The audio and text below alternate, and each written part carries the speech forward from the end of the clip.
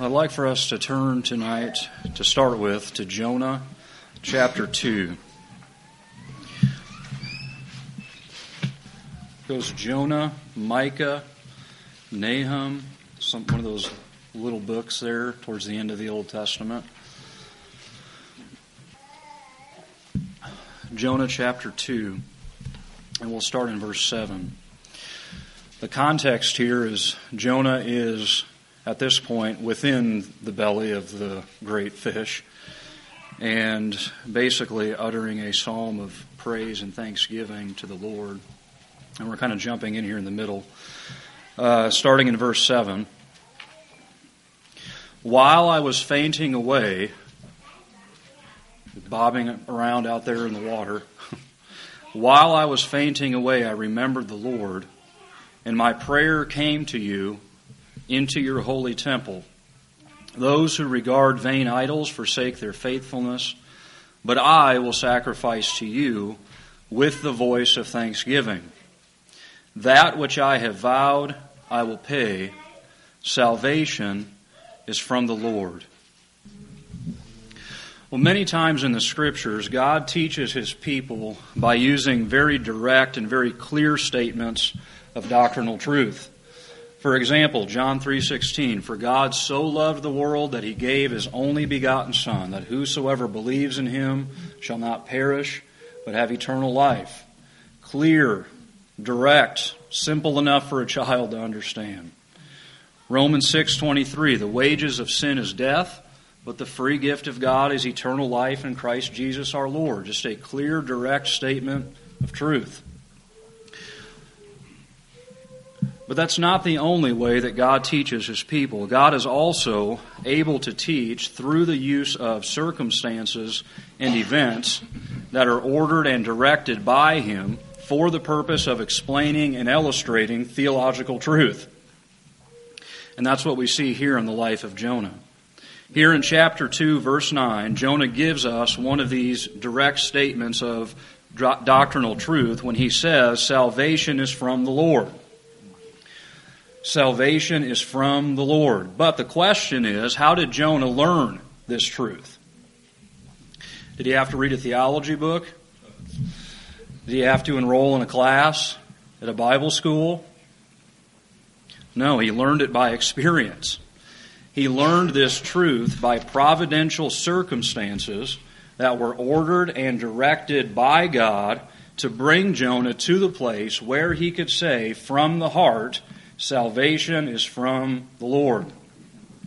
And it's a familiar story. God speaks to Jonah, and He commands him to go and prophesy to the city of Nineveh, which was the capital of the Assyrian Empire at that time. So what does Jonah do? Well, he hops on the first boat that he can find, going in the opposite direction away from Nineveh. But he finds out quickly that it's not that easy to run away from God. And while he's on the boat, God, it says in the Scriptures, God hurls a great wind. It's quite a statement, isn't it? God hurls a great wind on the sea, causing a terrible storm that threatens to destroy the ship that Jonah is on. And Jonah realizes that this storm is on account of him. So he instructs the crew of the ship to throw him overboard into the raging water. And as soon as Jonah is thrown overboard, the sea stops its raging and the storm calms, right? Well, you don't have to be a suntanned sailor to know that raging seas usually aren't calmed by throwing somebody overboard. It doesn't usually work that way, right? So what's the lesson here? The lesson is salvation is from the Lord. Something supernatural about this. You might say, well, that's nice for the men still on the ship. What about poor Jonah? He's out there bobbing around now in the middle of the sea. What about him? Well, go back to chapter 1, verse 17. It says, "And the Lord appointed," isn't that incredible? "The Lord appointed a great fish to swallow Jonah, saving him out of that ocean, out of the sea. And Jonah was in the stomach of the fish 3 days and 3 nights." And then in the following verses, Jonah offers this prayer of thanksgiving to the Lord for sending the fish to save him, to keep him from drowning there in the middle of the sea. And he ends his prayer of thanksgiving with this exclamation there in verse 9, "Salvation is from the Lord." So do you see what's happened here? God has taught Jonah a theological truth through the use of these providentially ordered circumstances and events. And he got the message, didn't he? He was a reluctant student, but Jonah learned the lesson that God was teaching him. He learned that salvation is from the Lord. He ordains it. He controls it. He brings it to pass. And then to drive home the point one last time, because like any good teacher, you always drive the point home once more, right? There in verse 10, then the Lord commanded the fish, and it vomited Jonah up onto dry land. It's as if God is saying to Jonah, okay, you got the message. Salvation is for me. Now let me show you once more just how much salvation belongs to me. And he commands this fish, spits Jonah out, not back into the water, not even out onto damp land. He spits Jonah out onto dry land, totally dry. He's done with being in the water. Salvation is from the Lord. Now, when Jonah says that salvation is from the Lord, I think he was referring primarily to physical salvation, physical deliverance. I say that because in the context here, God had just saved Jonah from physical death, and he was praising God for that. But when you consider the Bible as a whole, you see that Jonah's statement here takes on a far deeper and more significant meaning. As is often the case in the Old Testament, there are these statements that are more physical and temporal in nature. But then as you move into the New Testament, they take on a spiritual and eternal meaning. And we see in the New Testament that not only is salvation from the Lord in terms of physical deliverance, although that's true, but salvation is from the Lord also in terms of a person's eternal spiritual salvation. And that's the particular truth that I want to encourage you with tonight, that when it comes to the eternal spiritual salvation of an individual soul, salvation is from the Lord.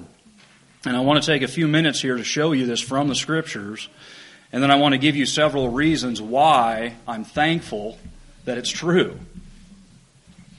and why you should be thankful too.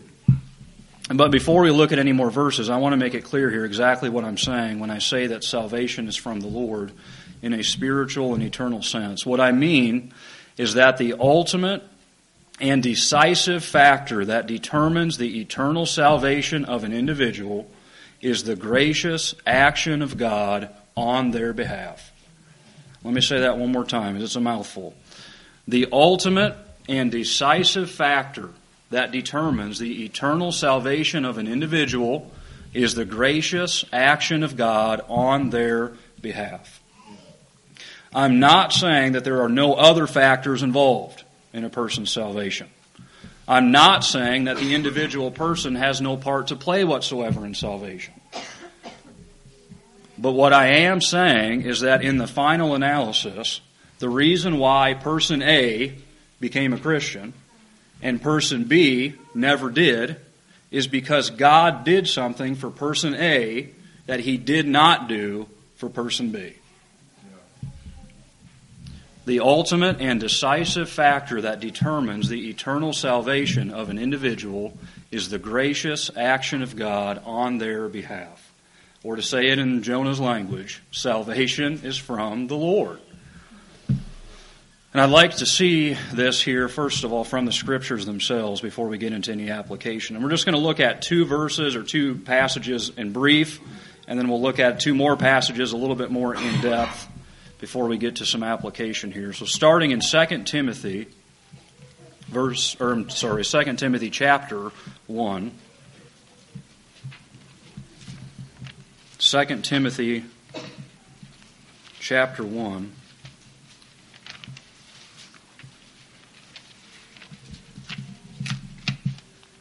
In verse 7, Paul's writing to Timothy here, and he says, "For God has not given us a spirit of timidity, but of power and love and discipline. Therefore, do not be ashamed of the testimony of our Lord or of me as prisoner, but join with me in suffering for the gospel, according to the power of God who has saved us." Notice that God who has saved us, He saved us, and called us with a holy calling, not according to our works, not according to what we've done, but according to His own purpose and grace, which was granted us in Christ Jesus from all eternity. Now, what do we see here? We see that God saved us. God called us, and He did it in accordance with a plan that He had from all eternity. Salvation is from the Lord. Another passage here, Titus chapter 3.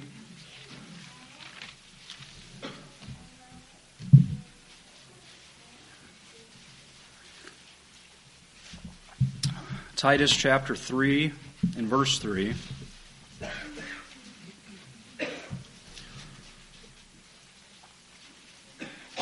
Again, Paul is writing here, and notice how he includes himself in this statement. For we also, even me, Paul says, for we also once were foolish ourselves, disobedient, deceived. Listen to this language. He's talking about lost men here. Disobedient, deceived, enslaved to various lusts and pleasures, spending our life in malice and envy, hateful, hating one another. But when the kindness of God our Savior and His love for mankind appeared, He saved us, not on the basis of deeds which we have done in righteousness, but according to His mercy, by the washing of regeneration and renewing by the Holy Spirit, whom He poured out. See that over and over again. He. Whom He poured out upon us richly through Jesus Christ our Savior, so that being justified by His grace, we would be made heirs according to the hope of eternal life. He did it. He saved us. He washed us. He sanctified us. He justified us. He poured out His Spirit upon us over and over again. Salvation is from the Lord. Now, two more passages a little bit more in depth here. John chapter 3.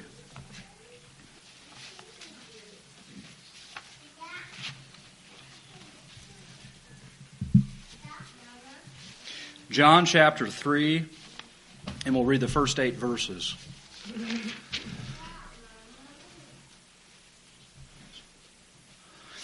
Now there was a man of the Pharisees named Nicodemus, a ruler of the Jews. This man came to Jesus by night and said to Him, Rabbi, we know that you have come from God as a teacher, for no one can do these signs that you do unless God is with him. Jesus answered and said to him, Truly, truly, I say to you, unless one is born again, he cannot see the kingdom of God. Nicodemus said to him, How can a man be born when he is old? He cannot enter a second time into his mother's womb and be born, can he? Jesus answered, Truly, truly, I say to you, unless one is born of water and the Spirit, he cannot enter into the kingdom of God. That which is born of the flesh is flesh, natural birth. That which is born of the Spirit, born again, is spirit. Do not be amazed that I said to you, you must be born again. The wind blows where it wishes, and you hear the sound of it, but do not know where it comes from and where it is going. So is everyone who is born of the Spirit. And I want to just point out 3 things here. First of all, the subject of this conversation between Jesus and Nicodemus is eternal spiritual salvation. Jesus is talking about seeing and entering into the kingdom of God. Verse 3, Jesus answered and said to him, Truly, truly, I say to you, unless one is born again, he cannot see the kingdom of God. Verse 5, again, Truly, truly, I say to you, unless one is born of water and the Spirit, he cannot enter into the kingdom of God. So to see and to enter into the kingdom of God is salvation language. So the subject here, the topic of the conversation is eternal salvation. That's the first point. Secondly, notice that what is required to see and to enter into the kingdom is new birth. In other words, salvation depends upon being born again. Clear as day.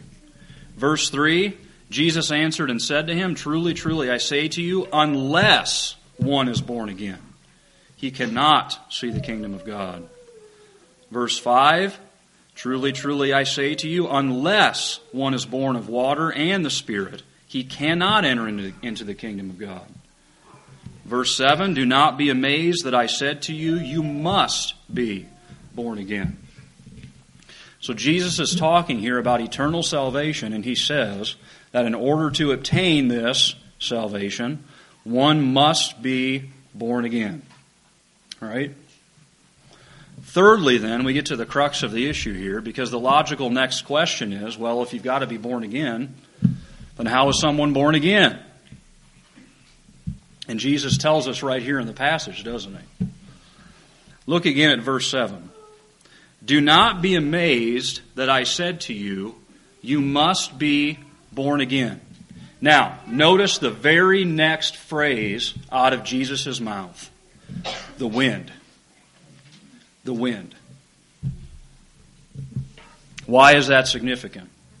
Because it shows us that when it came down to being born again, Jesus did not throw the ball back into Nicodemus' court. You must be born again, Nicodemus, and here's what you need to do to accomplish that. Let me tell you how to do it. It's not what he says. You must be born again, Nicodemus. The wind. The wind. Verse 8, the wind blows where it wishes. Where it wishes. And you hear the sound of it, but you do not know where it comes from and where it is going. So is everyone who is born of the Spirit. You see that? Jesus directs him to the wind. And what's the wind that he's talking about here? Well, it's the Holy Spirit. He says that at the end. So is everyone who is born of the Spirit. So what do we see then when we put all of this together? We see that in order for someone to enter into the kingdom of God, in order for them to obtain salvation, they must be born again. It's not optional. You must. And the way in which they are born again is by the gracious activity of God, the Holy Spirit, to bring about new birth. The wind blows where it wishes. We have a good illustration of this, don't we, back in the Old Testament with Ezekiel and that valley of dry bones. Ezekiel could have prophesied until he was blue in the face to those dry bones. Nothing was going to happen. Nothing. Until the wind starts blowing. Right? Until the wind picks up. You must be born again. The wind blows where it wishes, Jesus says. So again, I say that the ultimate and decisive factor that determines the eternal salvation of an individual is the gracious action of God on their behalf. Salvation is from the Lord. One other passage here, Acts chapter 16. Acts chapter 16, verse 11.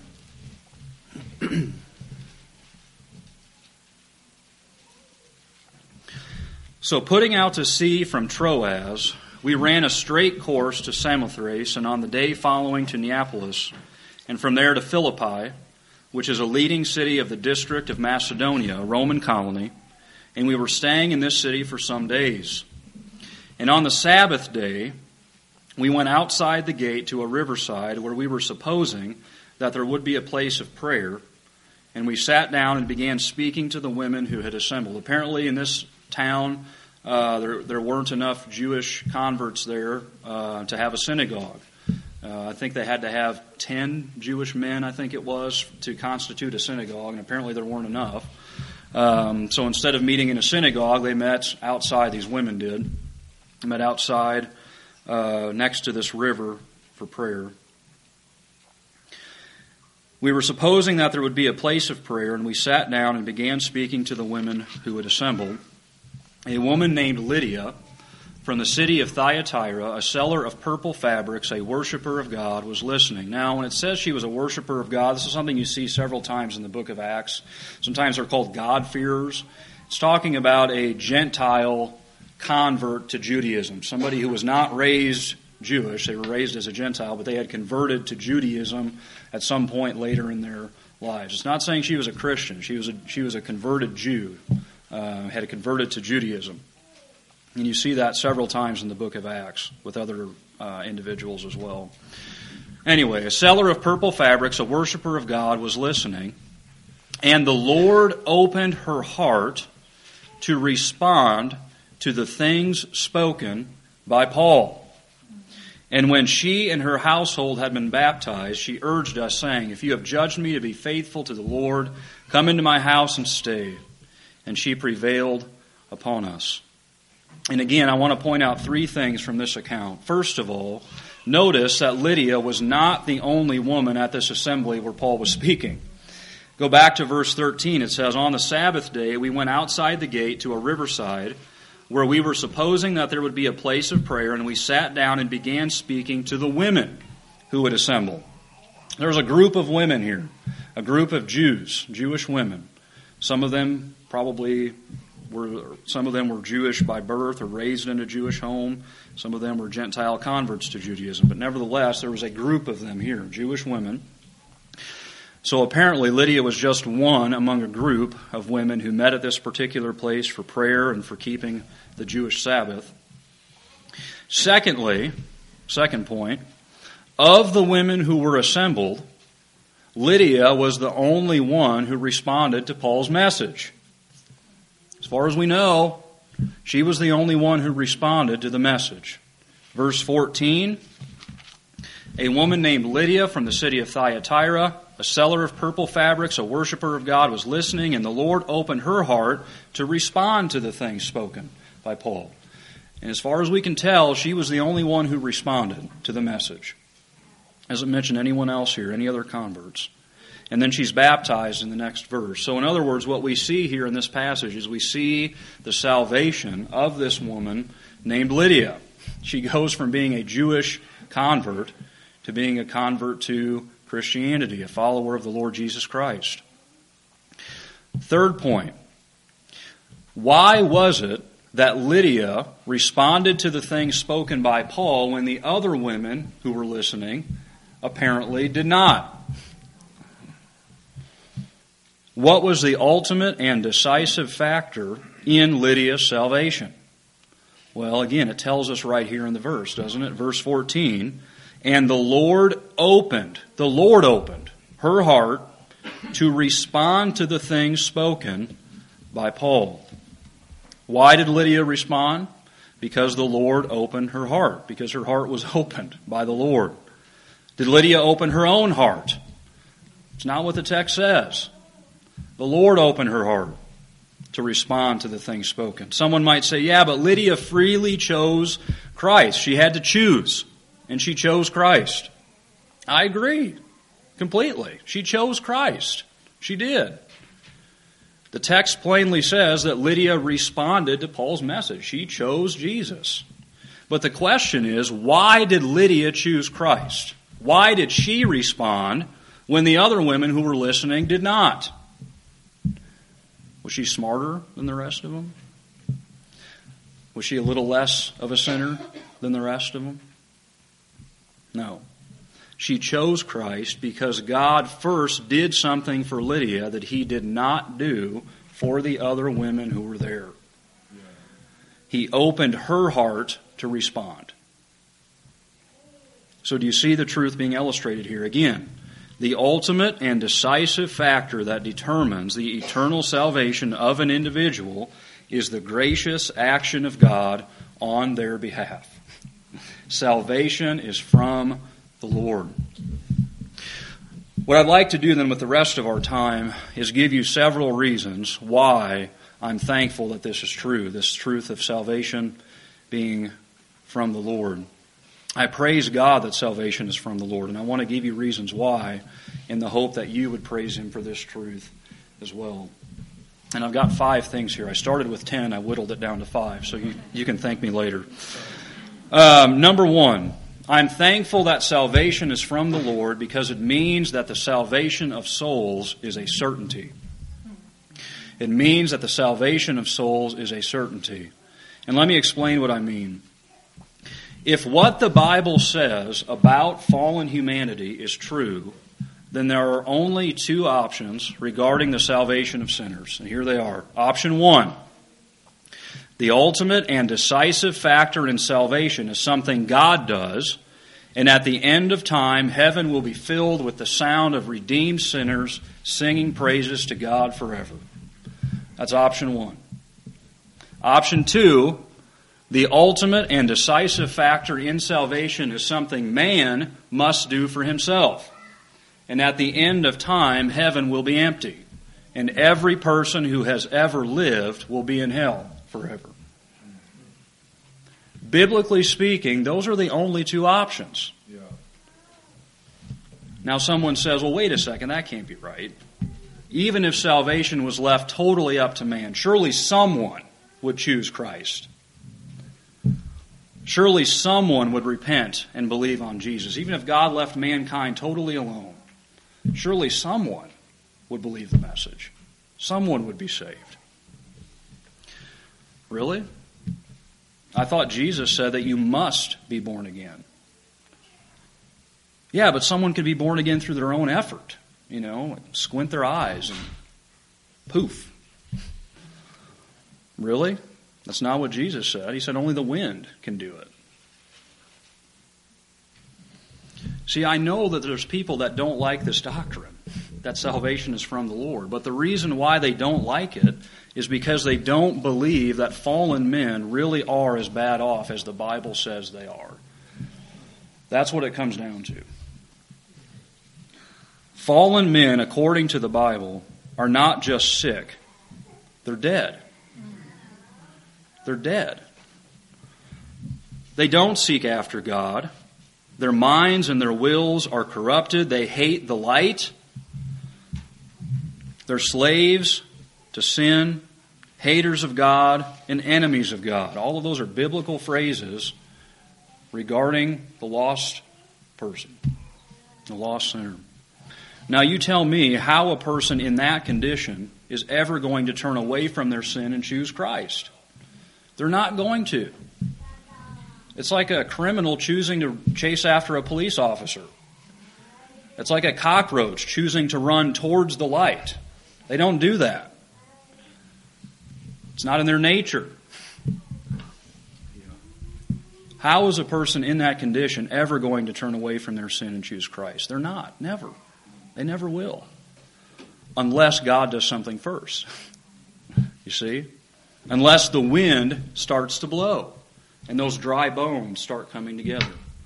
Unless God opens their heart to respond. And praise God, that is exactly what He does. Yeah. We sing that hymn, "Oh, the Wonder of Wonders." It has that one stanza in it. "Not that I first did choose Him, for that could not be. Still this heart would refuse Him, had He left it to me. I'd still fight that battle that no man can win. I'd still bar the heart's door that letteth Him in. Were it not for Him, I'd still be barring this door." Praise God that He is in the business of opening heart doors. That's what He does. Were that not the case, no fallen son of Adam would ever willingly choose Christ. And heaven would be a silent place for all eternity. But salvation is from the Lord, and therefore it's certain. And heaven will be filled with a multitude which no man can number, praising God for all eternity for this truth, that salvation is from the Lord. It's the song of heaven. Now, a side note here, just a personal note. When I was wrestling with these things, sovereignty, election, predestination, all these different things, I started to see them biblically, but it wasn't until I first saw how sinful, how bad, how corrupt man really is that I started to rejoice in these truths. So I would just encourage you that if you're wrestling with these things, I would stop studying election directly, predestination, all this stuff. Study the doctrine of sin. Go back to that. Because when you see what the Bible says about the sin of man and how badly sin has corrupted man, then you start to see the glory of this truth. Because you realize that were it not for God taking the initiative, no one would be saved. Number 2, I am thankful that salvation is from the Lord because it gives great confidence and power in prayer. And beloved, we need to be reminded of this truth as it relates specifically to prayer. Because nothing will give you as much confidence, nothing will inspire as much faith when praying for lost souls as remembering that salvation is from the Lord. It does not matter how hopeless the situation. It does not matter how long the rebellion has gone on. Brother Mike Cleary, how long did this church pray for you? Over 25 years. Mike said, I'm never going back to Kirksville. I hate that church. I'm not going back there. 25 years praying for his soul. It does not matter how long the rebellion. It does not matter how wicked and backward the lifestyle. It does not matter how deep into the pit of sin a person has sunk. No one is beyond the ability of God to save. No one. No one. No one. Why? Because salvation is from the Lord. Because He will have mercy upon whom He has mercy. Because it does not depend on the man who wills or the man who runs, but on God who shows mercy. Romans 9. Thieves. Check. Prostitutes. Check. Serial killers. Look up the testimony of David Berkowitz, son of Sam, serial killer, now converted in prison. Drug users. Beloved, we know of people who were saved while they were high on drugs. Some of you have heard the testimony of Rosaria Butterfield. She was a tenured professor of English at Syracuse University. Pretty prestigious post. And she was a lesbian.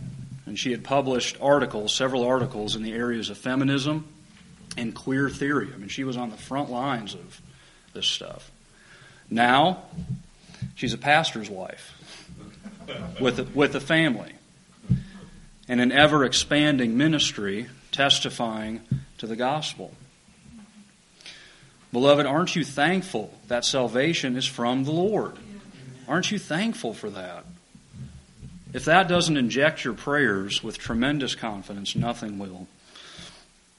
Thirdly, I am thankful that salvation is from the Lord because it makes the gospel message divinely powerful. Now, some would argue that this doctrine that I'm talking about here doesn't make the gospel message powerful, but powerless, or even worse, unnecessary. After all, if salvation is from the Lord, then we don't even need to share the gospel with people, right? God can just save them anyway. Well, what's wrong with that way of thinking? What's wrong with it is it ignores the fact that the way in which God saves sinners is through the proclamation of the gospel message. Salvation is from the Lord does not mean that God just zaps people out of nowhere with His salvation lightning, and bam, they're saved. Just walking down the street and didn't even know what happened, you know? No. It's through the message of truth. It's through the message of the gospel and the proclamation of that message. It's through that God saves. And we already saw that with Lydia, didn't we? It was as Paul was preaching that the Lord opened her heart to respond to the things that Paul was talking about. God worked through the proclamation of the truth to save her. Think of it like this. The proclamation of the message, the gospel message, is like an electrical cord that the power of God flows through in order to bring about the salvation of a soul. We see this also in another place. I'll just read this one to you. This is from 2 Thessalonians. Listen to Paul here. But we should always give thanks to God for you, brethren, beloved by the Lord, because God has chosen you from the beginning for salvation through sanctification by the Spirit and faith in the truth. It was for this He called you through our gospel. You see that? God called you through our gospel, through the preaching of the gospel, through the message of the gospel, that you may gain the glory of our Lord Jesus Christ.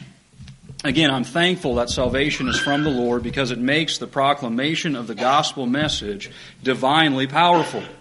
The message shared, the simple gospel message that Christ died for our sins according to the Scriptures, that He was buried, that He was raised on the third day according to the Scriptures. That simple gospel message is the very means through which the all-powerful God can bring about the eternal salvation of a soul. So the Apostle Paul says, I'm ready to go to Rome even. I'm ready to go to Rome and to preach the gospel. I'm not ashamed of it. I'll take this message to Rome even and preach. You really mean that, Paul? I mean, you even know what Rome is like? The intellectual arrogance, the decadence, the perversion. Paul says, yeah, I'm going to Rome. Because the gospel message is the power of God unto salvation. The power of God. It has omnipotence behind it. The message shared is the very means through which the all-powerful God can work to bring about eternal salvation. This doesn't make the gospel message powerless. It makes it divinely powerful. Whether in Rome, London, New York, Chicago, Las Vegas, I don't care where you go, the gospel message is the power of God unto salvation for all who believe. Divinely powerful. Number 4. 2 more. Hang in there. Number 4. I am thankful that salvation is from the Lord because it frees me from the snare of needing to have all the answers. Now, I don't care how learned you are. I don't care how well read you are. At some point in your Christian life, you're going to be asked questions by unbelievers that you don't know the answers to. Have you experienced that? If you've ever done any outreach at all, you're going to experience that, or just any one-on-one conversation at all with unbelievers. What does this verse mean? How could God allow that to happen? How do you explain these contradictions in the Bible? Etc., etc., etc. And there was a time in my Christian life when it really bothered me when I couldn't answer every question and objection that someone had. Because after all, eternity is at stake, isn't it? If I can't answer this person's questions, they're going to be even more set in their unbelief and probably end up in hell, and it's going to be my fault because I couldn't answer their question. I couldn't answer their objection. If that's you, then this truth will set you free from that snare, that salvation is from the Lord. And because it is from the Lord, the ultimate and decisive factor in a person's salvation is not my ability to answer their questions. The ultimate decisive factor is the gracious activity of God. And even when I can't answer all the questions, even when I can't answer all the objections, God can still save. It's so freeing, isn't it? I mean, what this means is next time someone asks you a question that you can't answer, you can just smile and say, I'm sorry, I don't know. I don't know. I'm not sure on that. That's it. Isn't that freeing? You don't have to be discouraged by that. So what?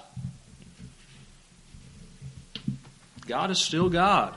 He's still in control, and He's still in the business of opening people's hearts, whether I can perfectly answer all of their questions or not.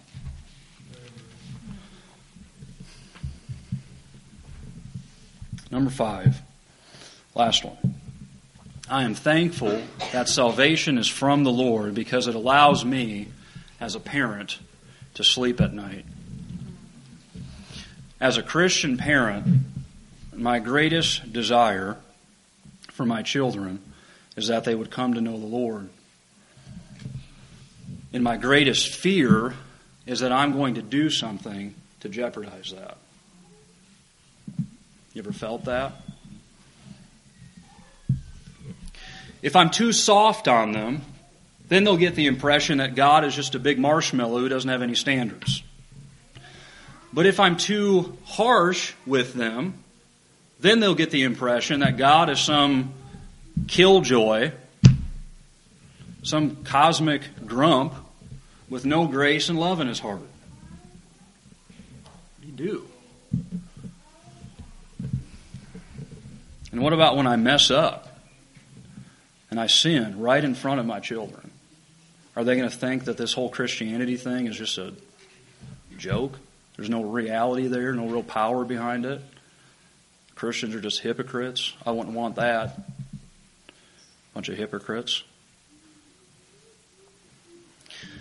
As a parent, you can lose your mind over this stuff.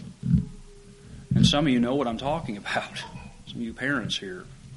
And you will lose your mind over it until you learn to rest in the truth that salvation is from the Lord. Yes, you strive to teach your children the Scriptures. Yes, you cry out to God for them. Yes, you bring them up in the discipline and instruction of the Lord. But at the end of the day, you know that you have not done any of those things perfectly. And some days, you just flat mess up royally. But you can still lay your head on your pillow at night and you can say, Lord, you know. And Lord, you're able. Yeah. And you can sleep. Because salvation is from the Lord. Amen. It's not an excuse for bad parenting. It's the guardian of a parent's sanity. You hear me? It's not an excuse for bad parenting. But it will keep you sane as a parent.